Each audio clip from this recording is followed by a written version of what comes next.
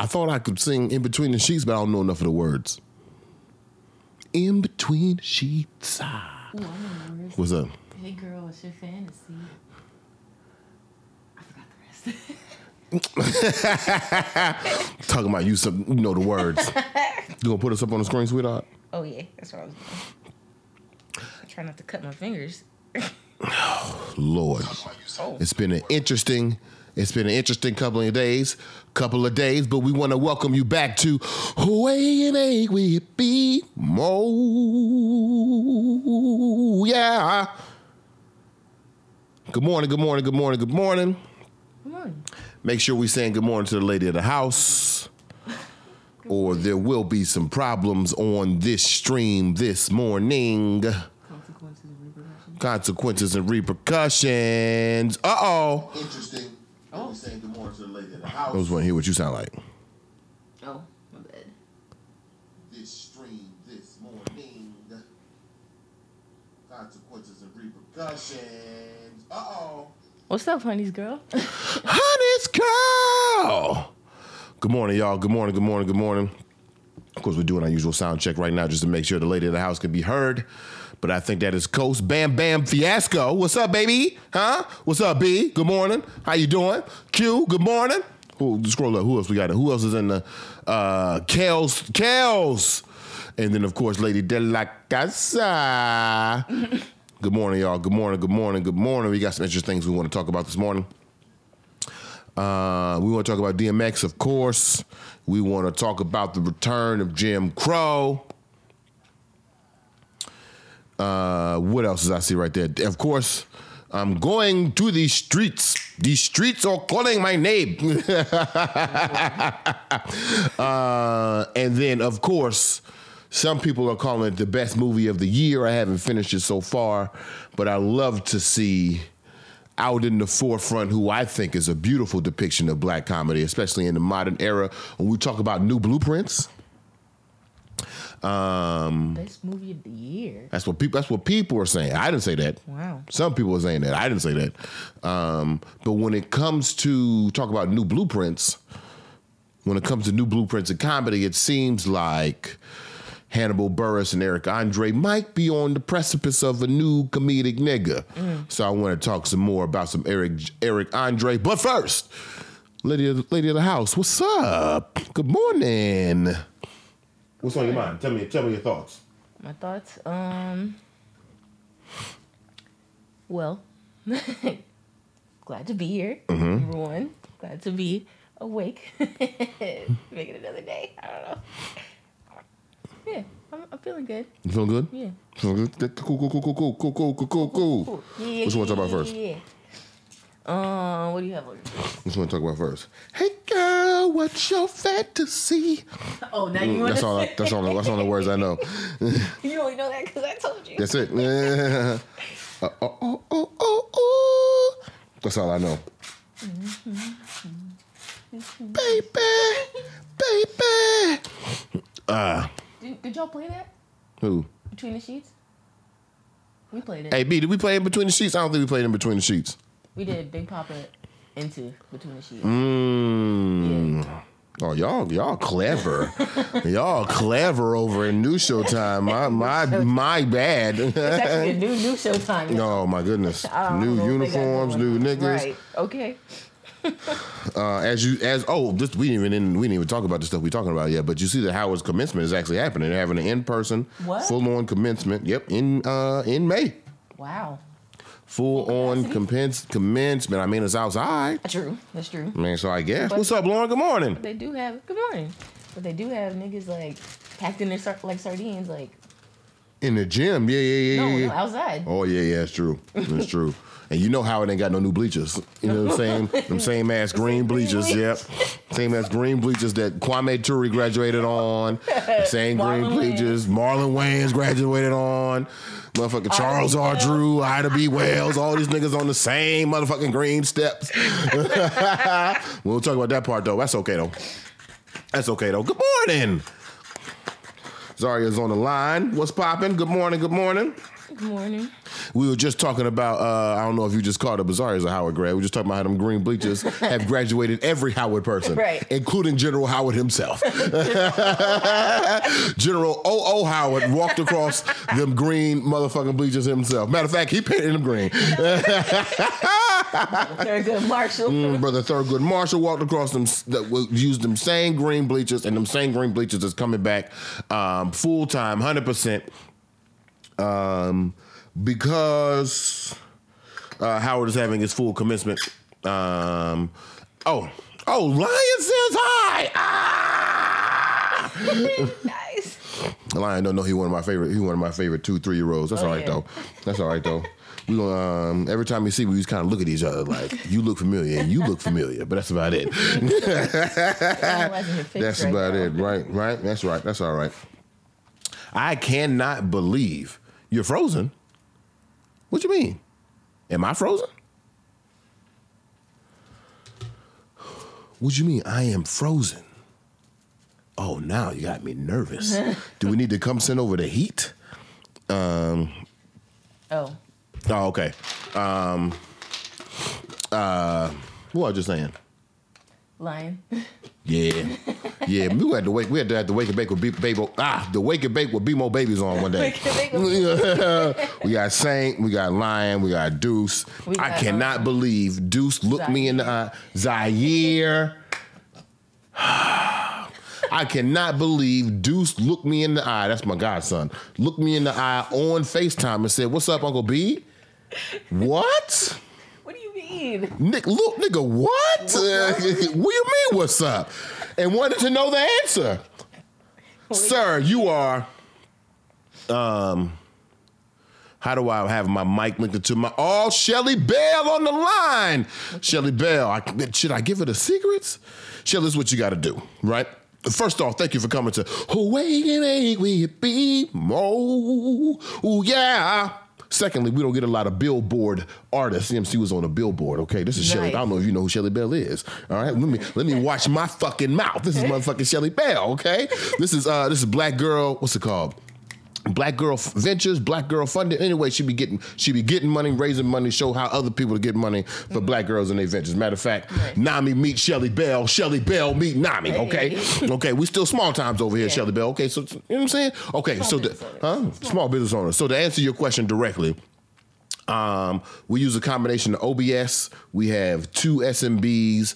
We have an interface and an HD card. HD video card and Black Girl Ventures. And we have my Canon M50 right here. We are all running through OBS. The unfortunate part about this situation, let's say Shelly wanted to jump on right now. She can't do it because I'm not technically on my profile. I'm 7 seconds ahead of you on OBS, looking at me, looking at you. So that's where we are right now. But if we want to jump into the DMs, you know what I'm saying? If we want to jump into the DMs, we can take it from there. You know what I'm saying? We professional because this is Wake and Bake with BMO. Let's talk about DMX. Yeah. DMX not doing well. No. Now I'm an atheist like the next man, right? Like the next man. I'm an atheist like the next man. But there are times when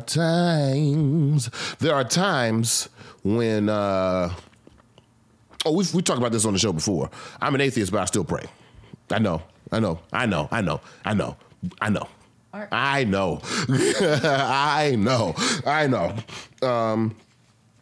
man, let me tell you something. And I also appreciate a solid prayer. So my mama gave a good prayer before the Easter yesterday. She almost started crying. Yeah. My mama gave a good prayer at Easter dinner the other day, right? That was bomb. But DMX, man, something about the raspy tones and the experience in life and the weathering of his face and his body and his resilience against trauma, even though, like, you know, he's been addicted. They say he's been addicted to crack since he was 13. That's fucking wild. His whole life, like. That's fucking wild. So in a sense, what DMX, 49? Mm-hmm. I'm gonna be honest with you. I don't know too many people who've been addicted to crack for 30 plus years and was all right. No. And we got to see a star. Right. We got to see, hear one of the best voices, I'll say, in blackness. DMX's voice, the timbre of his voice is brilliant. Yeah. Watching a clip yesterday, and I saw how I didn't know this, but it kind of makes sense. At one point, Irv Gotti at Murder Inc. was trying to get Ja Rule, Jay-Z, and DMX to do a record together, and DMX was like, "I can't do that because Ja Rule, he but my whole flow, that's my whole style." Right. In my Soulja Boy voice, bar for bar, word for word,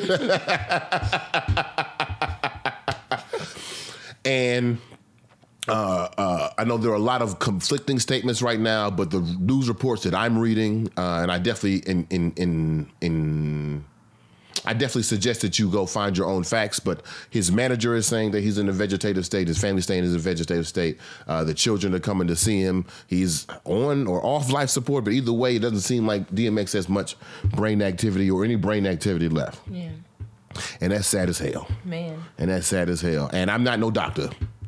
But according to House, you know what I mean? According to ER, according to the little bit of knowledge I seen on SVU, I don't think you come back from lack of brain activity. I don't know if that joint just clicked back on. Yeah, you just took me back to, there was this woman in Florida named Terry Schiavo. Mm-hmm. She was in a vegetative state. That's right. Yeah.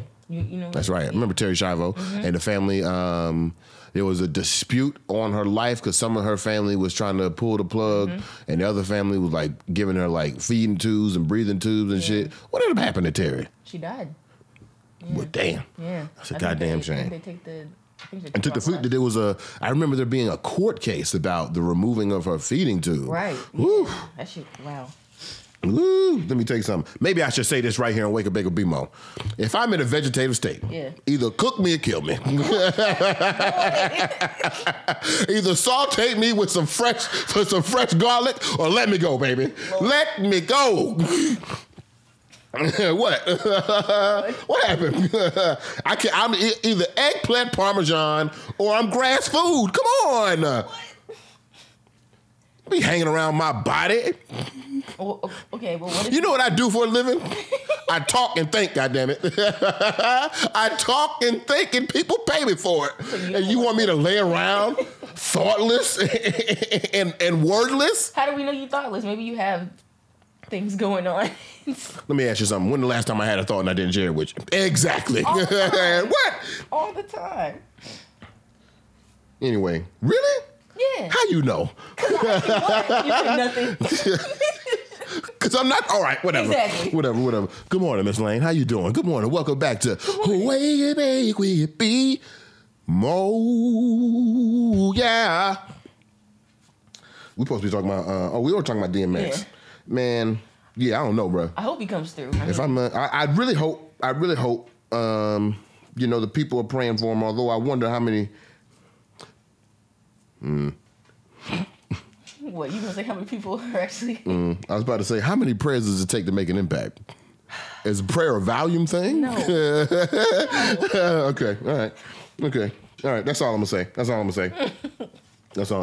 want to upset nobody. Although I heard a new Jesus story that made me chuckle at Jesus. What? I didn't know that after Jesus died and came back, or died when they lifted the rock and then he was gone. I didn't know that he came back a week later to see his homeboys and be like, "Yeah, nigga, I'm really dead." What? I'm really dead? Yeah. Was it? I knew he came back, but I didn't know he said, "Yeah, I'm really dead." Yeah, nigga, I'm really dead. Touch my side, because I guess it was Timothy. Yeah, no, it was Thomas. Thomas was like, "That nigga ain't dead." Preaching about Doubting Thomas. Yeah, that was a good sermon, actually. Surprisingly, I'm not saying that. I don't know. I just didn't expect it. Yeah. What made me chuckle was like, did you have to be Jesus' homeboy to get like a personal message? I mean, you were on the pathway and he saw him and you were like, "Hey, that looks like Jesus." He probably would have been like, "Yeah, I'm back." Yeah, I'm back. Friend of the club before 11. What? You not promoting parties? Oh my God. No, okay. Anyway, I heard that the Doubting Thomas story. That's the first time I heard that, and I was like, "Yo, Jesus funny, yo." Jesus funny. And I wonder if he told jokes. I don't think he had time for jokes. Who do got time for jokes? Jesus. Exactly. All right, let me get off my Jesus train here before I piss somebody off. The new Jim Crow. So, okay, did you see the Major League Baseball has decided to move its All-Star game out of Atlanta because of the passing of the voter suppression laws that happened over, was that 2 weeks ago? Week ago? 2 weeks ago? Okay. I think the set of laws are called HR 1. I think. Anyway, these laws, and my mama told me to tell y'all about it because we got to make sure we are still on the fight against Jim Crow because that nigga trying to make a comeback. So the voter suppression laws in Georgia are a direct response to the high voter turnout, the mail-in ballots, the absentee ballots, all the things that Republicans and conservatives think that Georgia did to cheat the election of 2020. Okay. When in actuality, the people showed up because they had enough of what's going on. They were organized and activated by Stacey Abrams and the crew. Right. And so now this fraudulent governor, don't forget this, I'm going to call that nigga fraudulent until he gone. This nigga who stole the election decides to sign in these new laws that are effectively suppressing voting laws. So closing more precincts. What else is one of the things? Like one of the things is like if somebody brings you water or if you drink water or somebody brings you water when you're in line at the voting line, like your vote can be invalidated and you can be put out of line or some shit like that. Like it's illegal. Just like different little soap laws, like more ID situations. It's just more blockades to the free vote. Because you would think that if we are a democratic state, the point is to get everybody to vote. Right. But apparently we want less people to vote. Because, we want I don't want to say right people, but we want specific people. We want specific people to vote. Yeah. And what they don't know is that these laws that they're creating are crossing class lines. Right.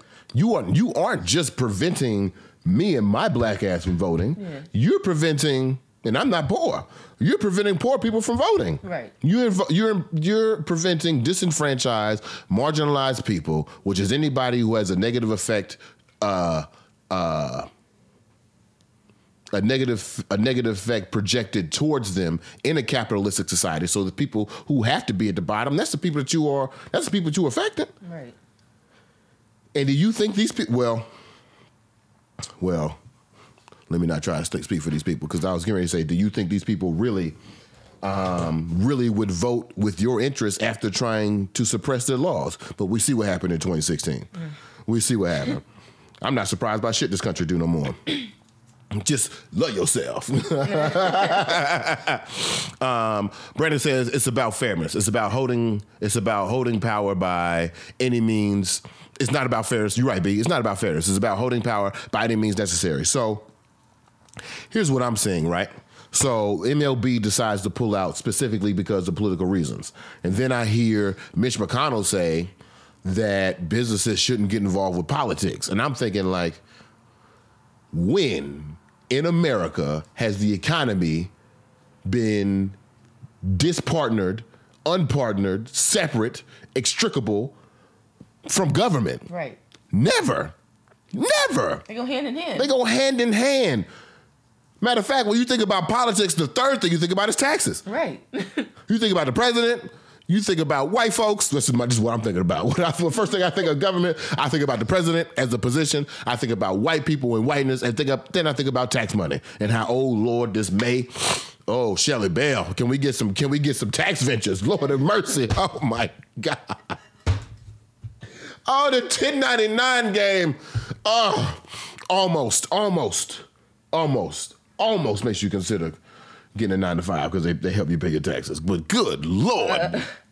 You know, when in American history has there been when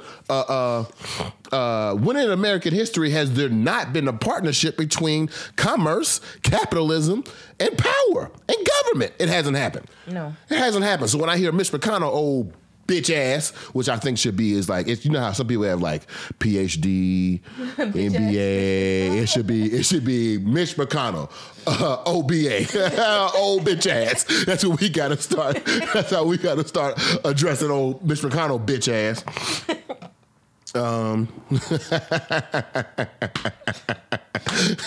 Ridiculous. So when I hear Mitch McConnell say we should devoid, I mean, businesses shouldn't be involved in the business of politics. What the fuck are you talking about?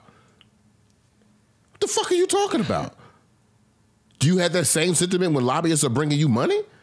When lobbyists are trying to get your attention, take you out to these fancy places, getting your attention by doing certain situation involving money into politics? Do we have this conversation? Do you have the same conversation when you're doing fundraising for politics? For your elections, nigga? Get the fuck out of here talking about businesses shouldn't be involved in. Get the fuck out of here. And then I seen some Republican senators. This is how crazy racism is. So Coca-Cola is considering pulling their headquarters out of Atlanta because of the things happening with Georgia. Yeah. And Coca-Cola, somebody correct me if I'm wrong. Coca-Cola might be the most American product on this planet. Coca-Cola, Disney. What else? What else just screams? I'm just telling you. And congressmen, after hearing the comments from Coca-Cola, like, oh, I'm not going to fuck with Coca-Cola no more. What? You're not considering the voter suppression. You're not considering the illicit bias that you got going on. You're not considering the marginalization of free people. You talking about I'm not going to drink Coca-Cola no more. And again, maybe they are. Huh? Maybe he is considering all the things you just said. Oh, yeah. You're right. He consider them. And it's like, still, I'm not fucking with Coca-Cola.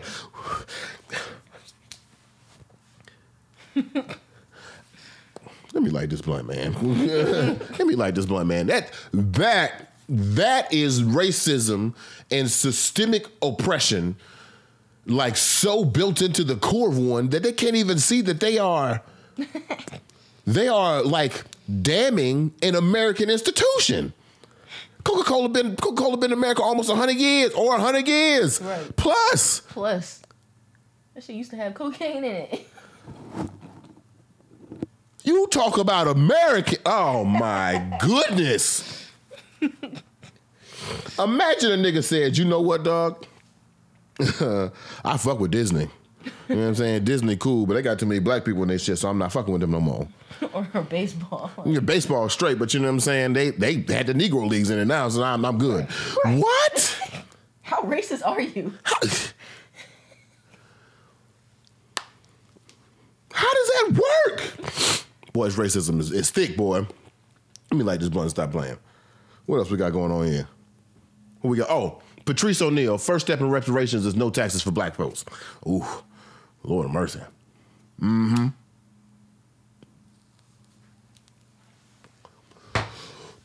I want you to know, on this, we need to start doing, we need to denormalize how reparations has a connotation of impossibility. Right. Because I think it's going to happen in our lifetime. Oh, yeah. And if I'm being really real, I don't know when we're going to have kids, but I think it'll happen before our kids are grown. Yeah.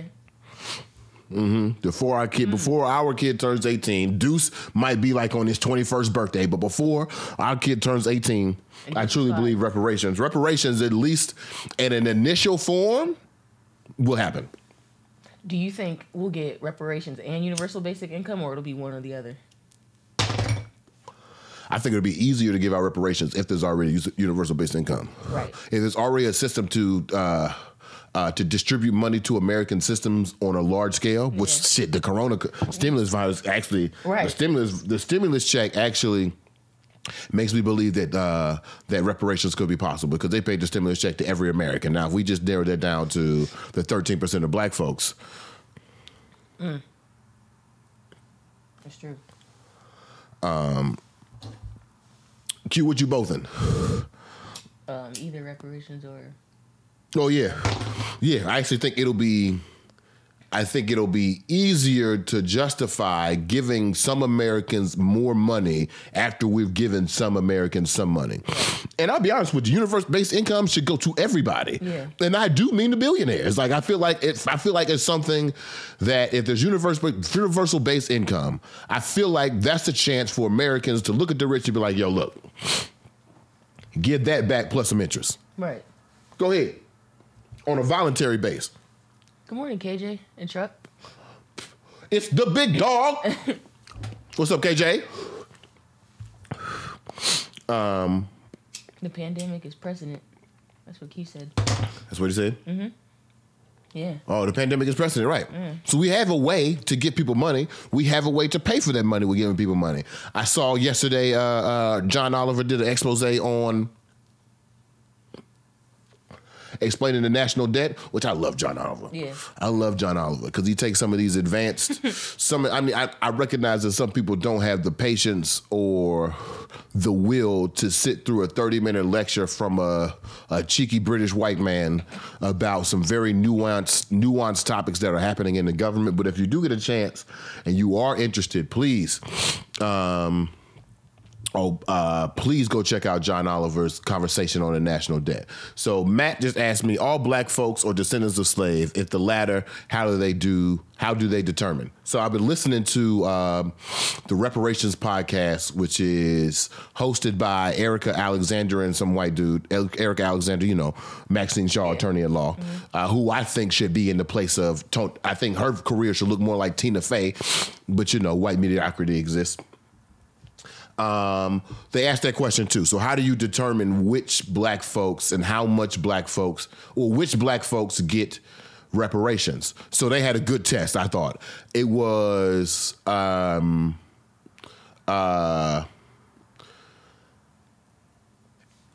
identification and how you had identified, you had to give your current identification, and then you had to go back at least 10 years to identify two forms of government paperwork in which you have identified yourself as black. So that means if you had to go back 10 years and pull out census data, it shows my name and I check black. If you got to go back 10 years and you see my SAT score and it says black on it, then cool. That's how you can determine if I consider myself black. Yeah. Now, the conversations of whether descendants of slavery versus immigrants should get reparation, I think that really depends on what type of reparations we're going to give.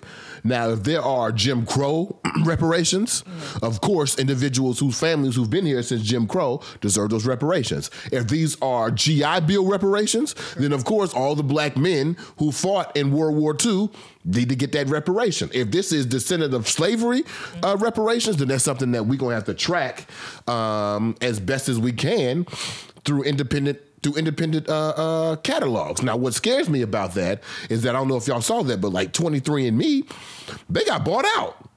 Really? Yeah, which means I feel like bought out. Now right now I'm hypothesizing that 23andMe got bought out by a pharmaceutical company, which means that pharmaceutical company owns y'all spit. Oh shit. Right?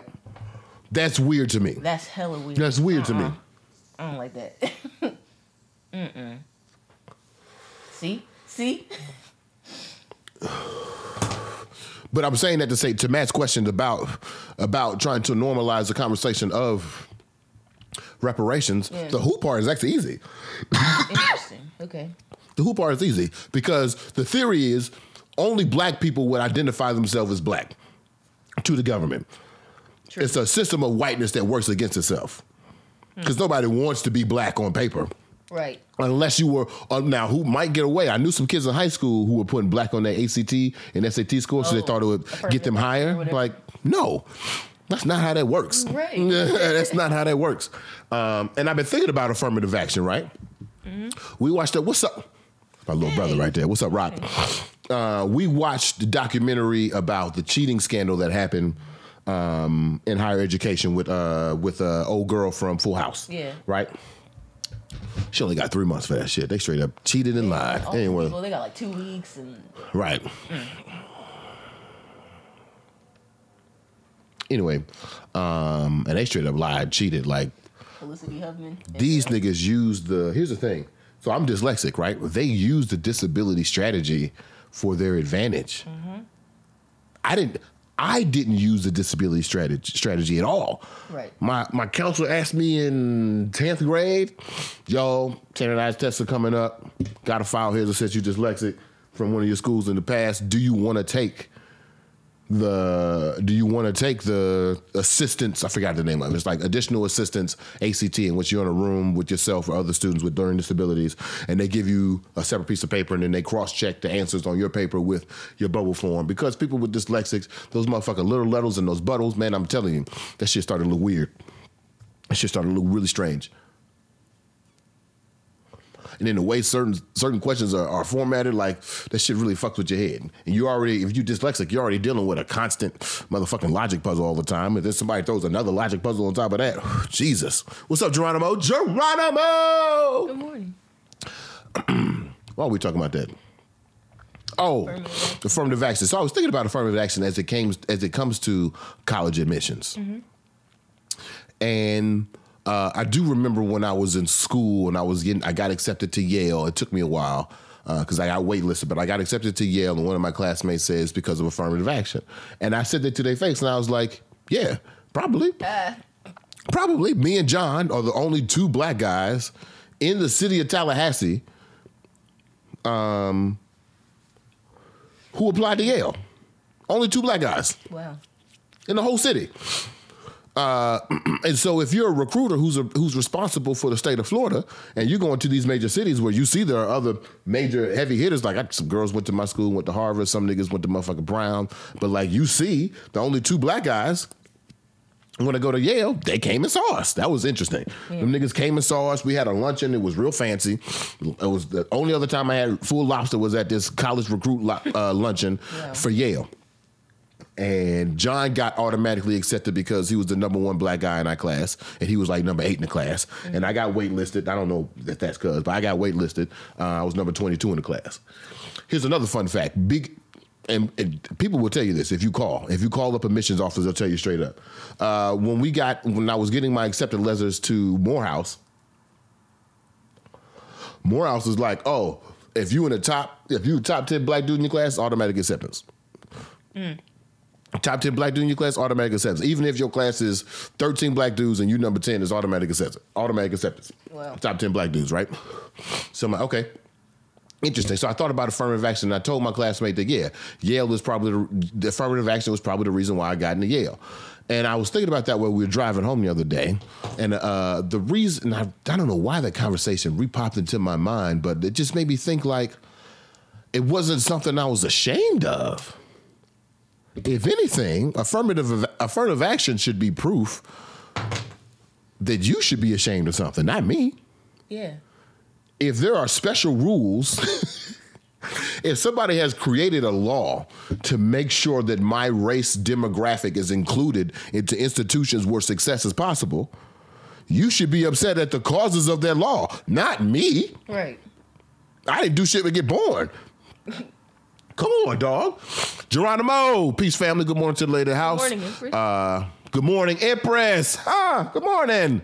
Geronimo says, y'all were way more studious than me getting accepted to Yale. I still don't know how I got accepted into Howard, to be honest. Probably because you was a black kid from the area. To be honest with you, Malik got in. Malik told me his SAT scores, his ACT scores, and his motherfucking GPA. That nigga got in. Malik's SAT score is actually pretty high. Well, yeah, I don't think they accept every black person because not every black person. No, not every black person. Not every black person. Good morning. Good morning, Jordan. What's up, man? I see your hair in the camera. Oh yeah, the lady of the house is hair. Good morning. What else we got on here? Oh, so I'm very disappointed. I'm not disappointed. I think it's just strange. I really heard a Republican congressman say, I'm not fucking with Coca-Cola. Not, damn, maybe we are like enacting voting suppression laws. Like, damn, maybe we are doing too much. If Major League Baseball, which is a traditional white institution, and Coca-Cola, which is a traditional American institution, if both these institutions are in my state and they say, I don't know about this state no more, and you like, fuck them, what in the Strom Thurmond? What is going on? Man, now that you're saying that, and then I'm just thinking about our experiences at the mall, it's just making me feel like this is... Yeah, sometimes I do feel like we're going backwards. Right. But history rhymes. It doesn't repeat itself. Q says it would create an odd kind of infighting to split black folks again. Maybe we could take a page from history in Haiti to quote Dr. Carr, you here, you black? There will always be a fraud. That's actually a good point. That's actually good. You here? Yeah. You black? Yeah. Here your money. What? Right. Yeah. Okay. That's a good thought. Geronimo says geographic affirmative action could have definitely been a play in DC. DC area representation of Howard is definitely low. And as one of the things that did bother me, especially the older I got at Howard, like during my junior and senior year, was the way that Howard people talk about Washingtonians and people from the DMV. Like they just dirty and like scourgers of the earth. Like the way they turn their nose up at go-go and like don't want to be a part of the community, but like just sit up on the hill at Howard. That shit is disgusting, bro. That's one of the things I like least, or I don't like at all about Howard is that elitism, especially when it comes to the geographic location of DC. Like we just better than DC. Like I hated that. Right. I hated that when I started doing Jumpstart and like going out to the community, like junior year. That's when I noticed that people in our direct community don't fuck with Howard students. Don't fuck with Howard students. Brandon, you right. Brandon says, a book could be written on Howard elitism relative to native Washingtonians, okay. Right? And then I hear Washingtonians talk about how they went up to the yard for Yard Fest when it was 13, 14, 15. Like, damn, there were teenagers on the yard when I was at Yard Fest when I was at Howard. And how like that experience to them was just like, a free concert. And I had never thought about it from like being here, not going to Howard. Oh man, you're talking about where you want to know. I'm about to call him out too. You want to know where it shows its face worst? Where? Musicians. Really? Musicians at Howard just swear up and down they better than everybody in the world. And then somebody from the city come up and whoop their ass, and now they like, Musicians from Howard talk not all musicians, but some musicians from Howard talk down bad on like local musicians so bad. Ugh.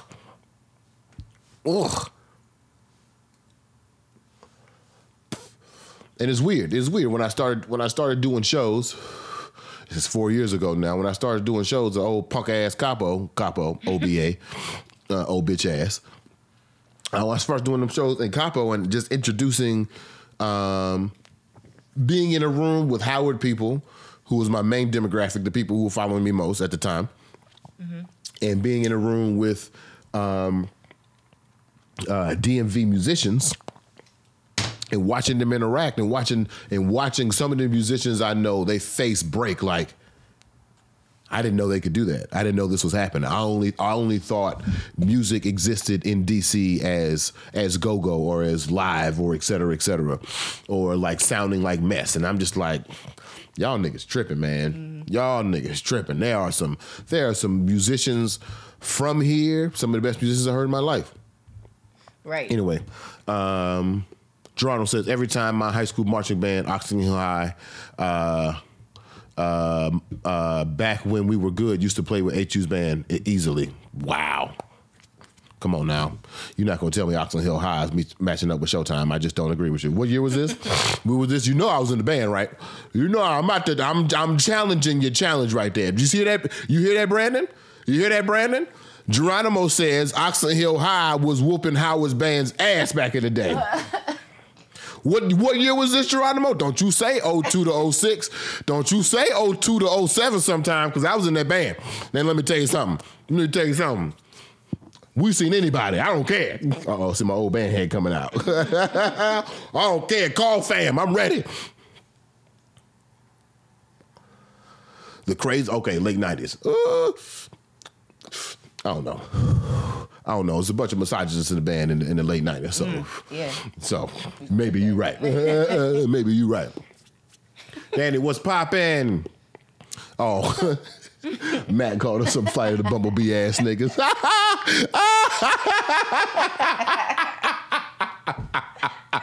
That's hilarious. That is funny. That is funny. Talk about Drumline, the movie, is an era. What year did that movie come out? Look it up real quick. Was that 03, 02? Hold on, let's look it up real fast. Drumline. I would be lying if I said that Drumline didn't influence my wanting to be in the marching band.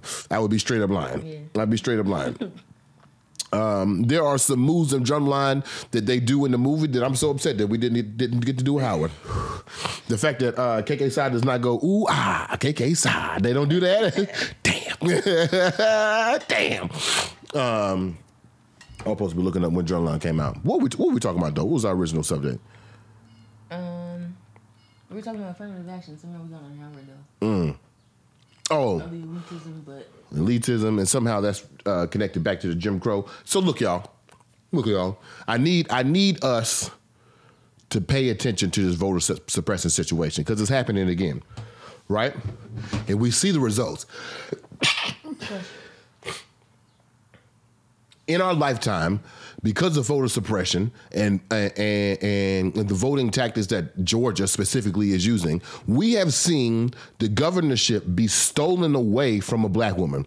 This happened while we were grown. This happened. It's like 3-4 years ago, 2 years ago. This happened on our watch, and we are still on the watch. And companies like Coca-Cola and MLB are above the grade. What's crazy is outside of In Class with Dr. Carr, I can't say that the black intellects on my black intellectual Twitter are talking about voter suppression. I can say that the person who was most pressed to tell me about voter suppression was my mother. Mm-hmm.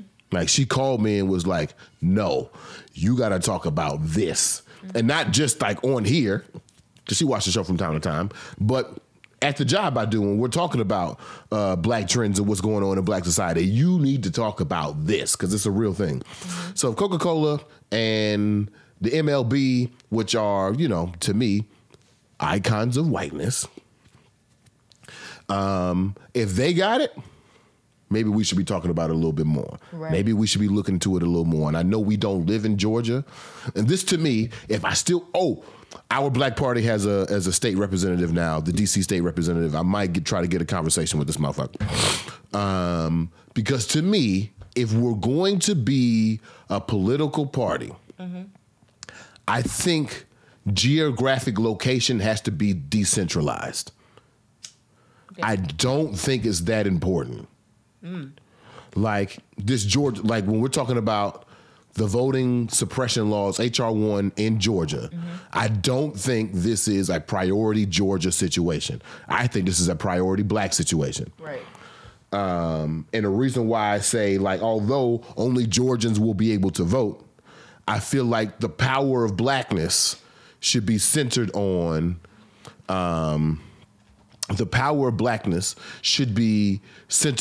these voter suppressions. And that means like all ideologies of blackness should be thinking about this. Not just the niggas from the South, right. But the niggas from the West Coast, niggas from the North, the niggas from the Midwest, the ethnic niggas, if they in our Black Party shit, invite them in. We don't need all black attention as possible. Because I don't think this should just be a Georgia thing. When we going into our barbershops, when we talking about direct action, it's a solution-based podcast, you know what I'm saying? Mm-hmm. When we talking about direct action right here on Awake and Bake We'll Be More, we need to be talking about voter suppression. Yeah!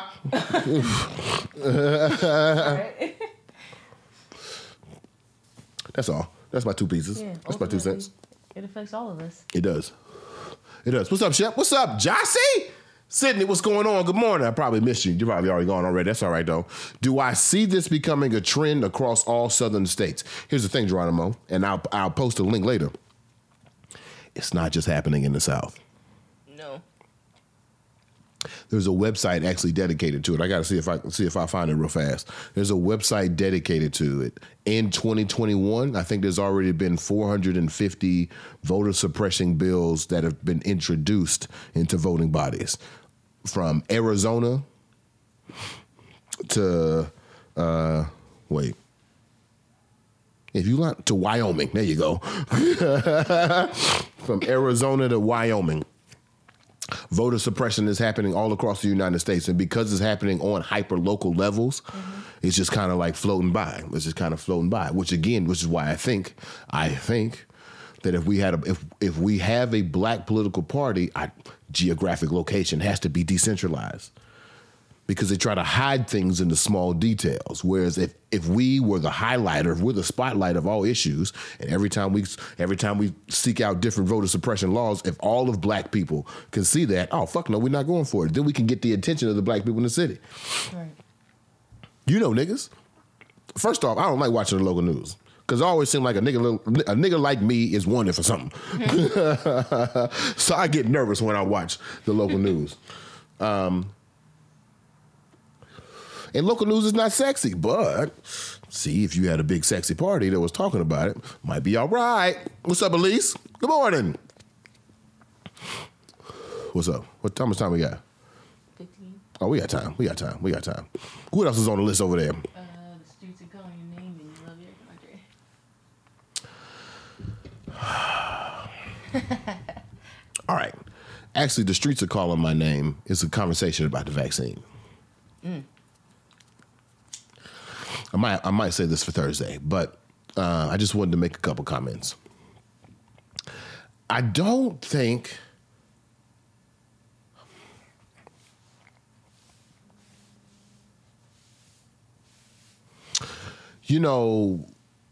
Kanye said one time, and I'm very careful to use this reference, that's why I was just quiet for a second. Kanye said one time that SNL is not for black people. It may use black bodies. Of course, he does not say it as eloquently as this, but SNL, Saturday Night Live, is a tool used to kind of like marginalize black issues in a comedic sense. This is going to be very hard. It's very hard for me to prove, because I'm just having this thought now. He said that a couple years ago. He said SNL is not really for black folks. And when he said that, I was like, Kanye just sensitive because they talking about him. But every so once in a while, when I'm watching SNL sketches or monologues or et cetera that's featuring non-comedic black folks,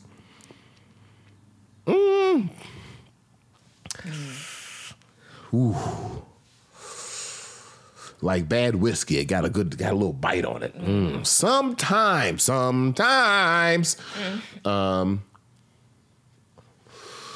And I'll be honest with you, the recent Daniel Kaluuya SNL, they did a skit about, I guess this is like a Jeopardy type mockery situation of like, will you take the vaccine?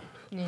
And they've pointed out all of these silly reasons that niggas won't take the vaccine in different extraneous situations. It was funny, I guess, but I guess the outcome was almost to say that black folks are very skeptical about the vaccine because of Tuskegee and because of, what are they called? The theories, what are they called? Conspiracy theories and shit like that, right? Like almost like our skepticism is something to be, although anything can be funny, I agree with that. But it seems like the point of that skit was our skepticism is hilarious. And as I'm talking to other black people, and one of the medical, Geronimo says medical apartheid. One of the they don't mention the medical apartheid. They don't mention any systemic reasons that are currently happening on why black people should be both hesitant towards privatized healthcare, pharmaceuticals, and the government. We don't talk about that, but we just want to make fun that black people believe in these conspiracy theories about how the black race has been bothered. When I do get in rooms of conversations, one of the biggest conversations that always happens is like, yo, you getting the vaccine? There seems to always be a conversation. And it's in those conversations, it seems like skepticism is always allowed. Like, okay, I'm gonna get vacuumed up. I'm gonna get the I'm gonna get too tapped. But if you skeptical, okay, I understand that. Right. And it doesn't seem to be too much more conversations that happen behind that. Right. Because there is an understanding amongst black folks that new shit is dangerous. Yeah. There's a reason why, as I'm studying marketing right now, there's a reason why black folks in marketing, in product buying, in purchasing, as consumers, have the highest rate of brand loyalty than any other demographic. And we've hypothesized on this show before that high rate of brand loyalty isn't because we just particularly like that brand. It's because we know other black folks that use it. It's been safe towards us, and therefore we can participate still. Black people participating in new shit. Black people participating in new shit. That's revolutionary. I don't think white people understand that. Right. I don't just get to feel safe just to walk into a new place in this skin with this hair and this voice and this attitude and these shoes. I don't get to just do that because a white man goes come walk up next to me like, oh, that's nice shoes, and try to spark up a conversation about public policy. I don't get to just be new in new spaces. I don't get to feel safe in new spaces. White privilege like a motherfucker. Don't get me wrong, if you get vacuumed up, I applaud you. Because that is revolutionary. Mm-hmm. That is very revolutionary, but I'm scared. Yeah. I'm scared. I'm scared. And as I told my grandfather when he asked me why not, I said, I'm scared and I'm shook by knowledge. Right. Because I know they kill more black mothers in maternity wards. Mm-hmm. I know they don't give us the proper medication because they think we can take more pain. I know they test our bodies. I know about the HeLa cells. I know about the Tuskegee experiment. I know about the medical apartheid. So it's very hard for me to walk into this institution that has been proven to be a natural nemesis towards the black body in America, to then roll up my sleeve and say, give me something I don't know shit about. Mm. I applaud you, revolutionary motherfuckers out there who are able to do that. I got you. I believe in you. I trust you. I love you. I hope everything is well with you. But I'm scared. Yeah. I'm scared, and I understand skepticism from the other party. And what makes me mad is when white folks, when the American majority, the global minority, got the nerve to stand up and make jokes on my behalf using this brilliant black body. Fuck out of here, bro. Knowing what we've been through. Fuck out of here, man. Got some comments. I think no matter which side of the vaccination argument we're on, I think we should stop trying to convince other black people to lean one way or the other. Do what you do. Whatever you feel like is best for you, do that. Right. Do that. But this ain't a situation. This is not a situation in which the more you try to convince me, the worse it is. Right. I'm going to have to come to this conclusion naturally on my own. Right. And until then, I'll keep taking it up the nose. I'll keep taking it up the nose. If that's the case, I'll just take it up the nose.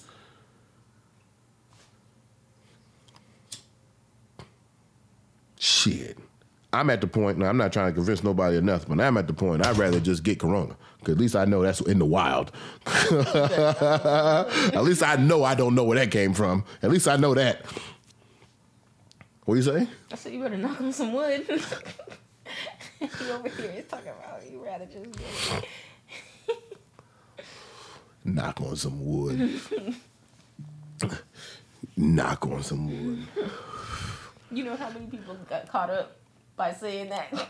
Knock on some wood. Do you think, not talking about myself, but do you think atheists on the general are superstitious?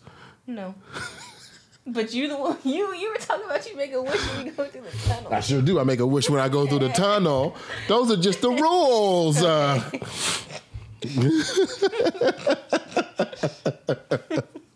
Anyway, Brandon says, I will say, it was comforting to see a variety of different people at the VA when I got vaccinated. Young, old, black, white, Asian. Damn, you did go to the VA. That's where the veterans go. Yeah. Because Brandon a veteran. That's right.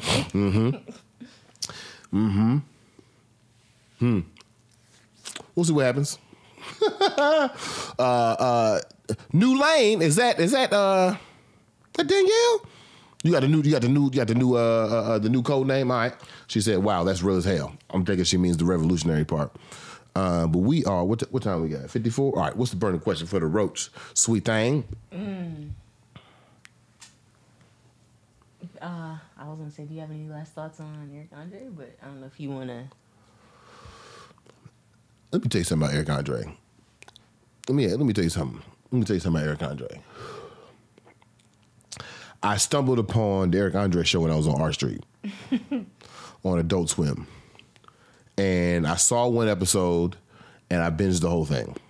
Because I thought this black man is doing something brilliant, but I can't quite figure out what it is. And I think that was 5 years ago. And I've spent 5 years trying to figure out what the fuck is Eric Andre doing. And I don't know. And I think that's the brilliant part. Mm-hmm. I think the brilliant part is that I know there's one episode of Eric Andre show where I know he's talking about Donald Trump. Mm-hmm. I know he's talking about how ridiculous he is, how ridiculous America is for voting it in, but he never says it. Yeah. He never talks about it. It's only metaphors, and these metaphors are ridiculous.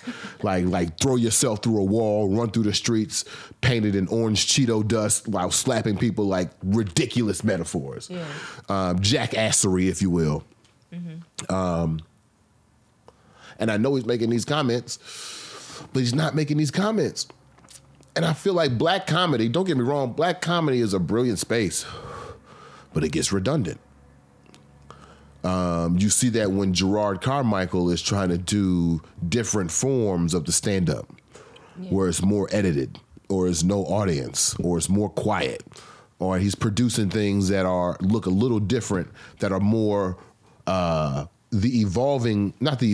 reformation of black comedy, not necessarily the next step in black comedy or another branch of black comedy. When I see Eric Andre and what he's doing with his ridiculous, and he's naked and he's kissing men, like in one scene he's getting married, he gives his soon-to-be wife a peck, but then he openly mouth kissed the preacher, right? So like just doing like ridiculous things with his body that breaks every time. I feel like he moves, I feel like it just breaks a stereotype. It just breaks a stereotype, and I just think that's fucking brilliant. I am 1/3 of the way through Bad Trip. I'm gonna keep watching that shit. It's like a prank show, but it's like got some edits in there. It's really brilliant. It's really good. It's like you remember the original Borat? Yeah. It's like that, but black, but not like. Well, there are some times where this is black as fuck, but not like, oh, well, it's black. It's black, and it's good. And I really appreciate Eric Andre. So if you got the chance, if you got the stomach, I'm not going to say it's the easiest things to watch, but if you got the stomach, check out Eric Andre, man. Check out the Eric Andre show. I'm going to see if I can find a clip from the episode that I fell in love with. Check out the Eric Andre show, and I want to thank you again. It's another Tuesday. We are... What's the date? The 7th? 6th. It's the 6th.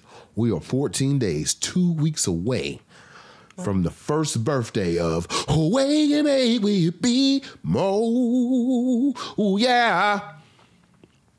Borat, but not as much penis. There you go. Appreciate that, Honey's. Honey's Girl LLC. Excuse me, okay? Big things.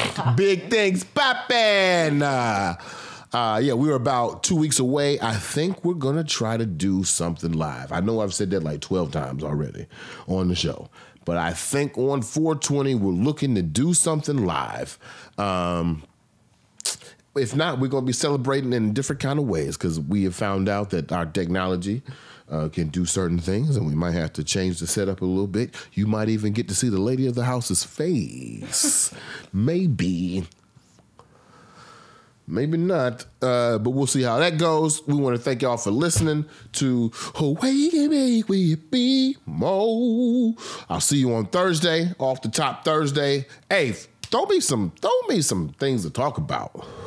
Okay? Hit me in the DMs. Okay.